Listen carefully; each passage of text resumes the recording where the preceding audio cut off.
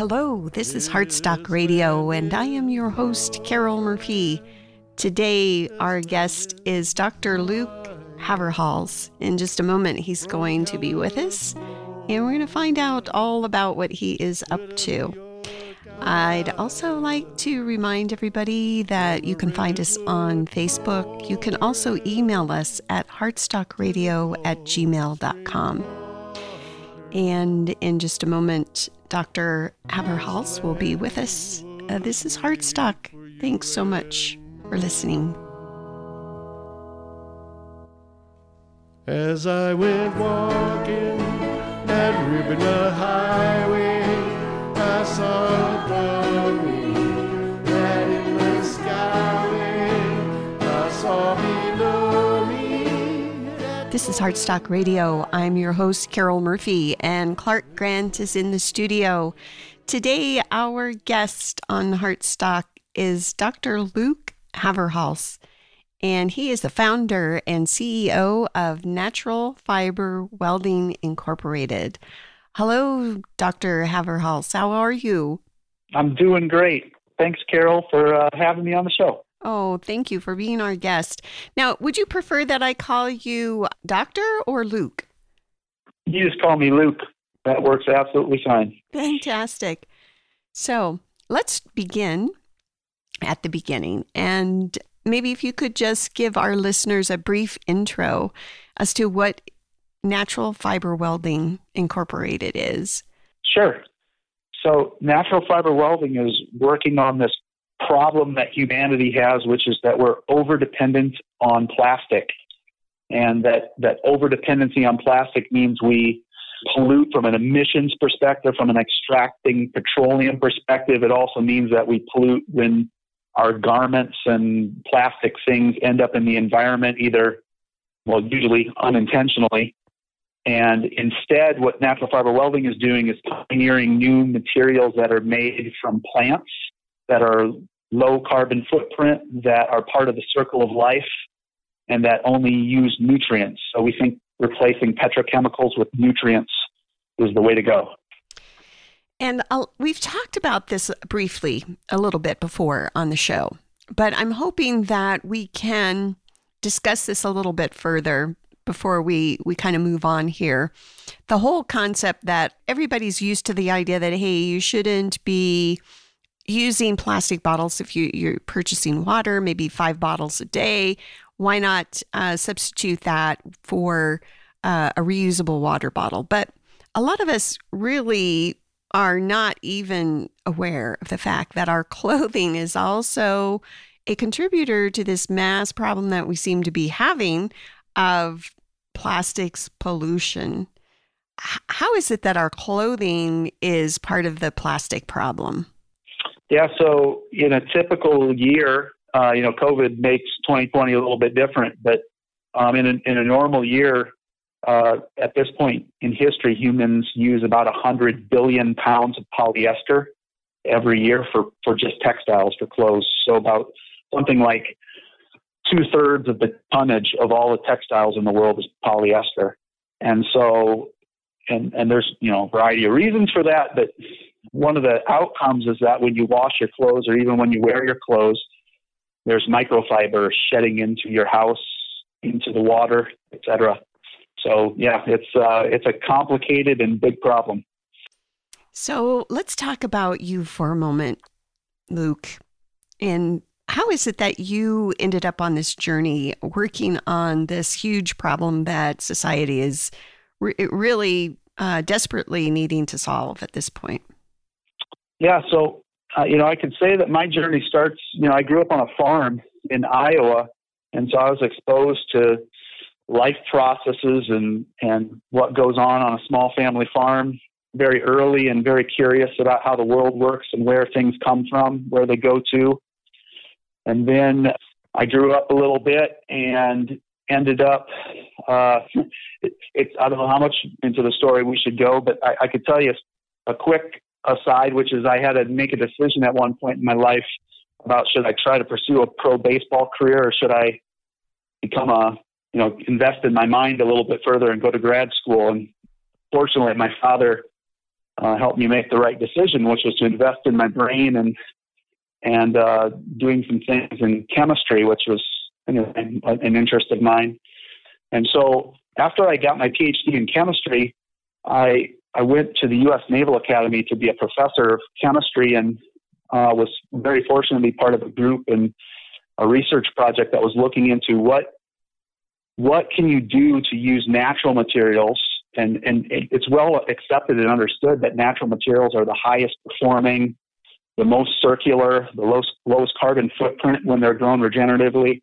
What if you could take all those materials and learn how to mold and shape them in ways that are akin to what we do with plastics? If you could do that, you could have higher performing materials, lower impact, better sustainability, circularity, et cetera, all at the same time. And so I was fortunate to do that in the Naval Academy for a number of years. And then my wife and I had 3 beautiful little daughters, and we wanted to move back to the Midwest to be closer to where the families are. And so I landed in Peoria, and I took this idea with me and at Bradley University, started, continuing my academic career. But I had this sort of gnawing thought in the back of my head that this discovery I'd made at the Naval Academy really needed to be commercialized. So in 2015, I did what a lot of people do, which is very naively started a company, not realizing how much work and what a long journey would be, but started a company to commercialize the technology. So here we are in 2020 talking about it. So I feel like we really need to kind of round this out with a little discussion about why. Why should we all be concerned, and why is there all of this uproar from an environmental standpoint about plastics? Just what exactly is this doing in the way of harm, or is it, kind of inert once it breaks down and gets into the environment? Yeah, so the first thing to consider with plastics is sort of where they come from.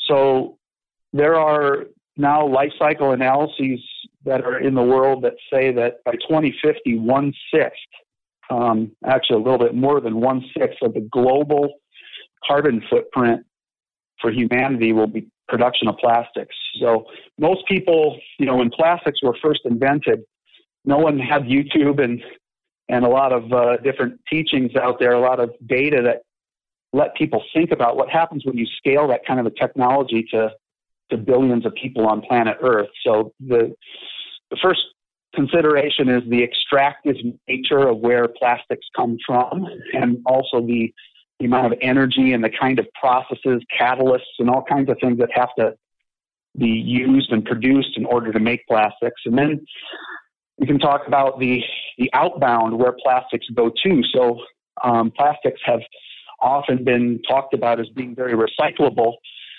The problem is when you really dig into what makes the most sense to recycle plastic, you find that an awful lot of products in the world, like footwear is a good example, are mixtures of plastics, and those mixtures aren't easily separable. So there's not actually very much plastics. Milk jugs and simple things that are one material can get recycled, albeit with a fairly high carbon footprint.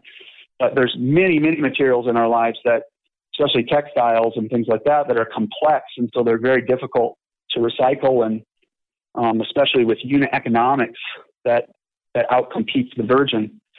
And then the other piece is that if plastics end up in the environment, they're not nutrients, they're not composed of nutrients. So nature doesn't really, know how to break those things down, or if it does, they break down into things that are not always so good. There's, more what we could talk about from a chemistry perspective, how there's plasticizers that act like endocrine disruptors. There's the nature of how plastic breaks down when it's exposed to UV light into smaller and smaller particles, and how those particles can infiltrate into cells and do all sorts of things in both aquatic and on terrestrial sort of environments to life. And so those are, people at this point in history, even in 2020, don't have the full data set. There are studies that show that crabs that are exposed to microfiber, for example, don't choose their shells correctly or as efficiently as they should, or as they do when they're in a pristine environment. And so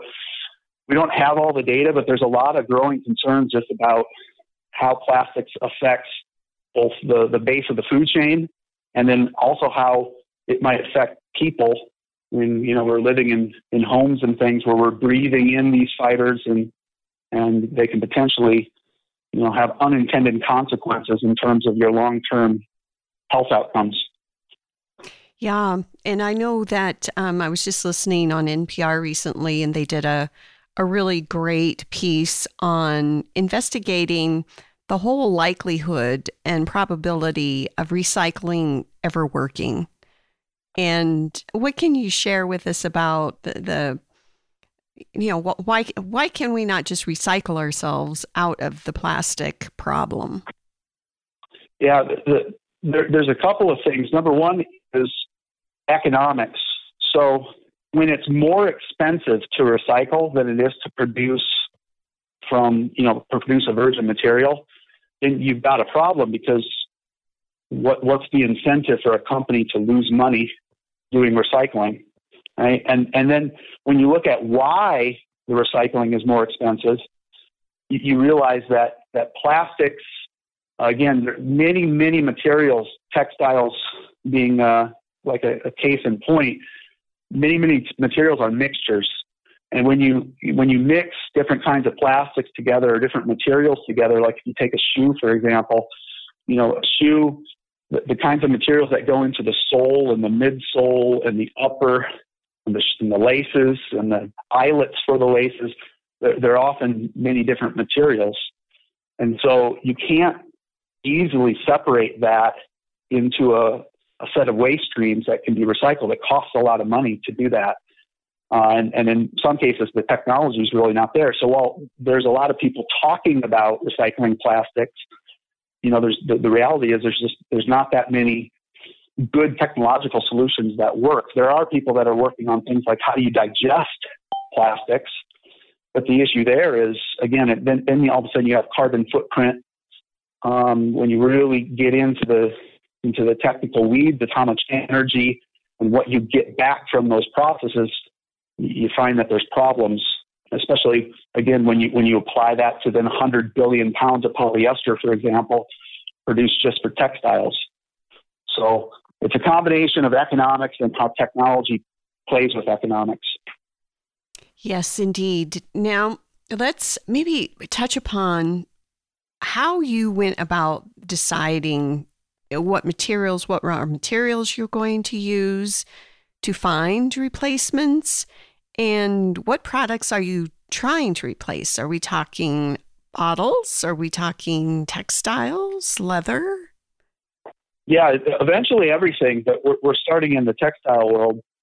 So when you think about a problem as big as and complex as making plastics from petrochemicals, then kind of at the start, you have to think about if you're going to replace one thing with another, you don't want to replace it with something that isn't more scalable or more economically beneficial, or worse, you don't want to replace something that's not great for the environment with something that's terrible for the environment.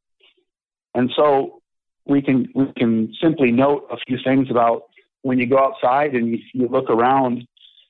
Scientists have long noted how diverse nature is and how diverse plants are, that different plants produce different kinds of materials, that production system, if you will, is photosynthesis. So it's sequestration of carbon dioxide powered by sunlight, and it makes all these high performance materials. And it does so at amazing scale, in a way where there's no waste, because anyway, plants, when they are grown, they can biodegrade and be regrown again, of course. And we sort of all take that for granted, that when I, as a chemist, look at the world, I note things like, more new tonnage of plant matter will grow in a day on Earth than the combined tonnage of all the synthetic plastic things that people make in many years. And so plants are way more scalable than petrochemicals and things that come from fossil resources, and they can be grown in regenerative ways that are way less extractive on the environment.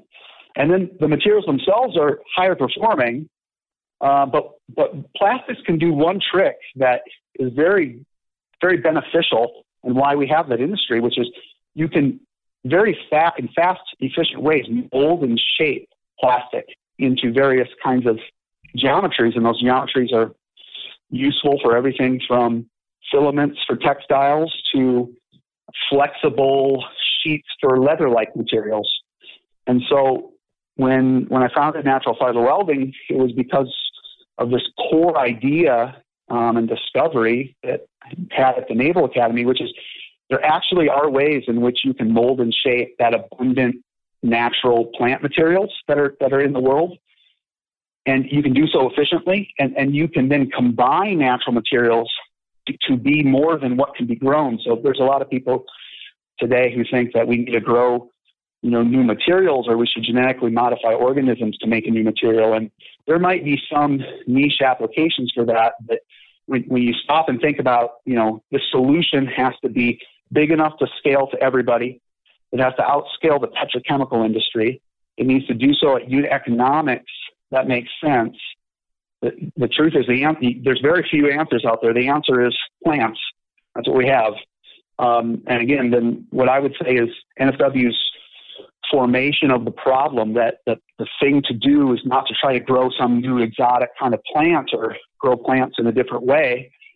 Work with those people that regeneratively grow your food, and work with how you take the waste products, the plant matter that's still high performance, but mold it and shape it into those things that become shoes, become car interiors, become your clothing, etc. If you can do that, that's just a fundamentally better system that, makes the world a better place. We're going to dive more deeply into this with you, Luke. We're going to take a quick midway point break here, and we will be right back. This is Heartstock. Thanks for listening.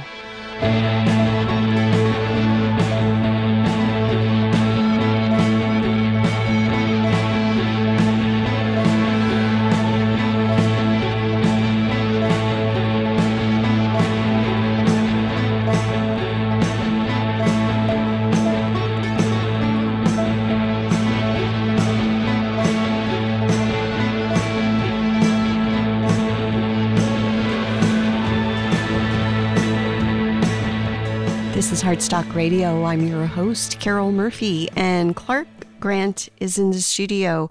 Today, we are speaking with the CEO and founder of Natural Fiber Welding Incorporated, Dr. Luke Haverhouse. Hi again, Luke. Hello. It's fascinating to me that the solutions have always been here, right? And we decided that we would outsmart ourselves and exactly come up with something better, which, as it turns out, not so much. So I would love to hear your journey, how you decided what materials you were going to use. And I would imagine a lot of that had to do with what was abundant and not already being used, and what you were going to make with it specifically, and where you are. I mean, there's so many questions. Can you start with just that issue of, how did you decide what you were going to use? Did you look at other companies that were already in the field? So when I started doing my research at the Naval Academy with Paul Truelove and a number of folks, we weren't worried about trying to necessarily just solve a problem with how do you recycle T-shirts. We were doing fundamental science that was sort of focused on what can the law of the universe enable us to do? What do the laws allow that we can do that are new and unique and can take advantage of these natural materials that are out there? And so then if I fast forward to starting a company, with a company, you have to decide what's our best shot at getting a product in market. Because, investors at the end of the day don't want to just fund science experiments. They want solutions that are going to work in the marketplace. And so it turns out that at least in terms of where we started, we looked at the world and we said, oh, there's 100 billion pounds of 100 billion pounds of polyester produced in the world. There's also 55 billion pounds of cotton that are grown in an average year. And then we can note that the cotton, there's an awful lot of waste cotton that's in the form of old T-shirts and old blue jeans and things like that are in closets. And when you dig in and you discover why people don't recycle cotton today, it has to do with the length of fiber. And it turns out that cotton, when you go to mechanically recycle it, which is by far from a carbon footprint perspective, the absolute best way that you can recycle, old clothing is if you can do it mechanically. And yet the problem is when you try to do that to cotton, the fiber gets shorter. And so this process, this idea that I had at the Naval Academy, we thought about it from the perspective, well, how do we apply that perhaps to all this short cotton that today gets thrown away or doesn't have any useful life to it because the cotton is too short? How do we make that fiber act like it's longer? And it turns out that our technology solves that problem at a fundamental level. And so that's where we started. We started with just the recognition that there's literally tens and hundreds of millions of pounds of waste cotton from previous years that are in our closet. And that's a resource. And then working on a technology solution that makes that short fiber act as if it's the long, staple, a very expensive fiber. And then from there, we generalized the process to think about, like, how do we more generally mold and shape natural materials, beyond waste cotton? And it turns out that when you look into the world, you find that there's an awful lot of leather-like materials. So people have noted the issues with leather, but most people don't recognize that, many people will say that they have an eco-leather, but that eco-leather or that vegan leather is not really leather at all, of course. It's a petroleum-based plastic. And yet the automotive industry is the single largest use case for those kinds of materials. Footwear is number 2. There's all the furniture. There's bags are kind of an afterthought in the leather and the leather-like industry in terms of their overall volumes of use. And yet those materials, they either come from, an awful lot of them come from petrochemicals. And so if we could take things like waste cork powder, if we could take things, that are crop residues and things like that and mold and shape those into flexible materials, then that would be a good solution for leather-like. So that was sort of place number 2 to go. And what natural fiber welding is doing right now is building this whole really an ecosystem of materials that are all based, just like nature is based, the food chain is based in a green plant. We're taking the same approach, and we're building this ecosystem of species, if you will, of different materials that are mixtures, complex composites made only from nutrient natural inputs. And that's a really powerful thing, because when you base yourself after nature, then that allows you to do what nature does, which is nature upcycles and recycles and downcycles and keeps it all in balance without waste. If we can develop our platform system to do similarly, then okay, we can start with waste cotton. We can extend ourselves into leather-like materials, but we can actually go beyond. There's limitations to what cotton can do. There's limitations to what leather and plastic leathers can do. NFW can make materials no one else can make, no one else can ever grow, because we can combine and make new combinations of things that the universe never thought of before, so to speak. Mm-hmm. And how about your funding? That's always the interesting thing, isn't it, with startups? Do you mind sharing at all with us about that? Sure. Yeah. So, it's publicly discoverable that Ralph Lauren led a Series A investment in natural fiber welding this summer. We'll be talking about a major headline other brand partner that's joining, or I should say not that's joining, that already has joined. We'll talk about that very early next year in the footwear sort of side of things. And what we're doing, I guess, if you say interesting, I'd say you spend, as a startup, especially technical startup, you spend a lot of your time not actually thinking about how to make your technology better or hire smart people to execute scalable ideas, but you spend a lot of your time educating investors on why this technology matters. One of the reasons why we're very pleased to be working with Ralph Lauren, for example, is that their people really just get what the future could be.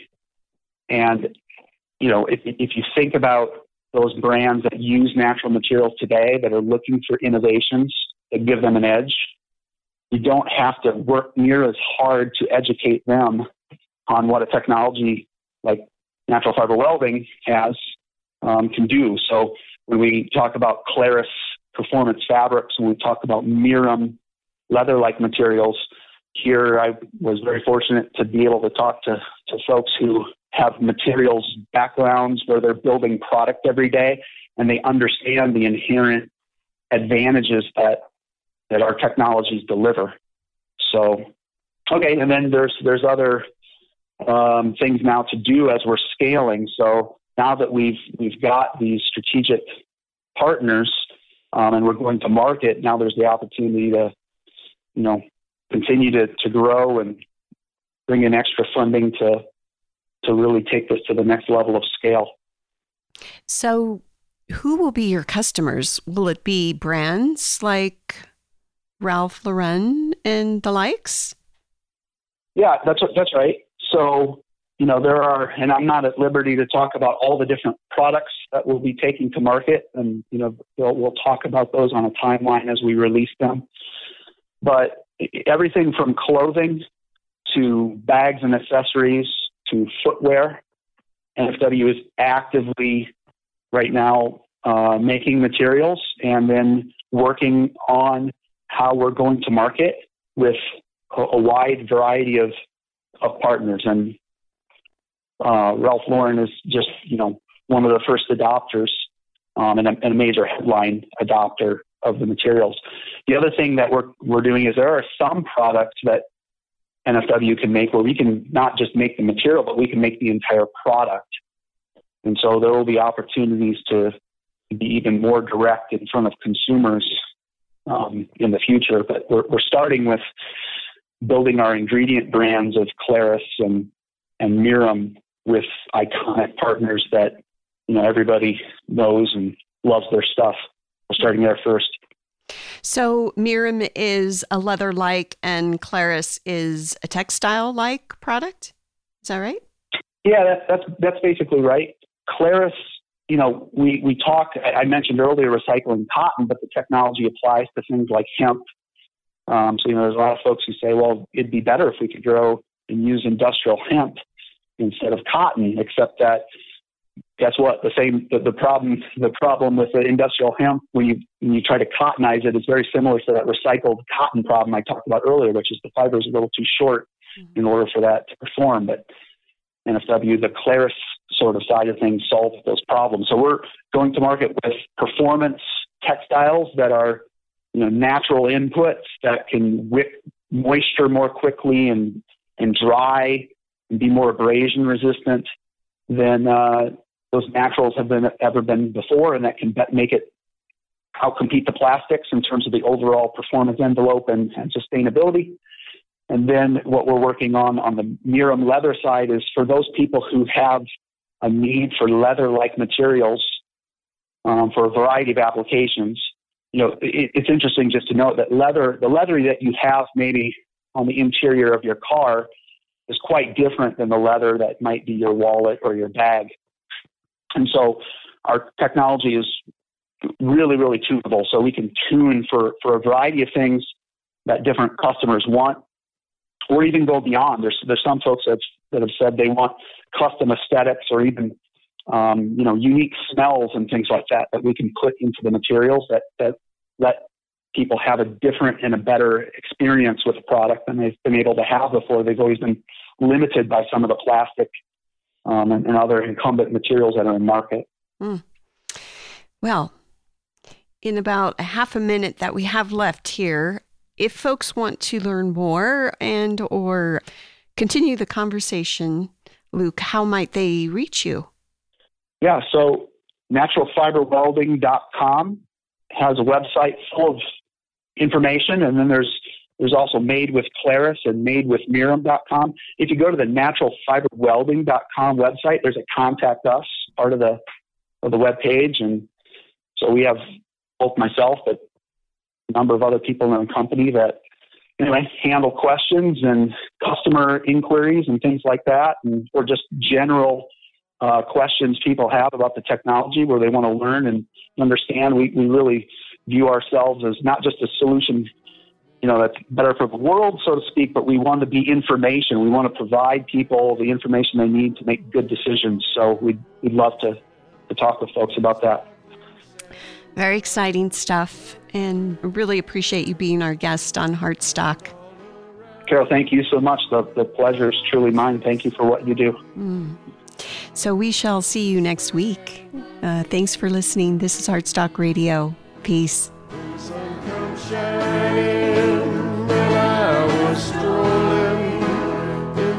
Heartstock Radio is a production of KBMF 102.5 Butte America Radio. Hear our programs every Friday at 5 p.m. Mountain Standard Time via livestream at butteamericaradio.org.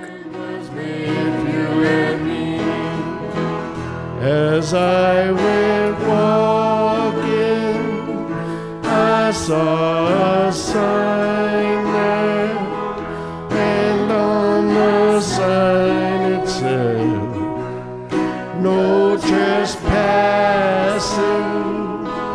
but on the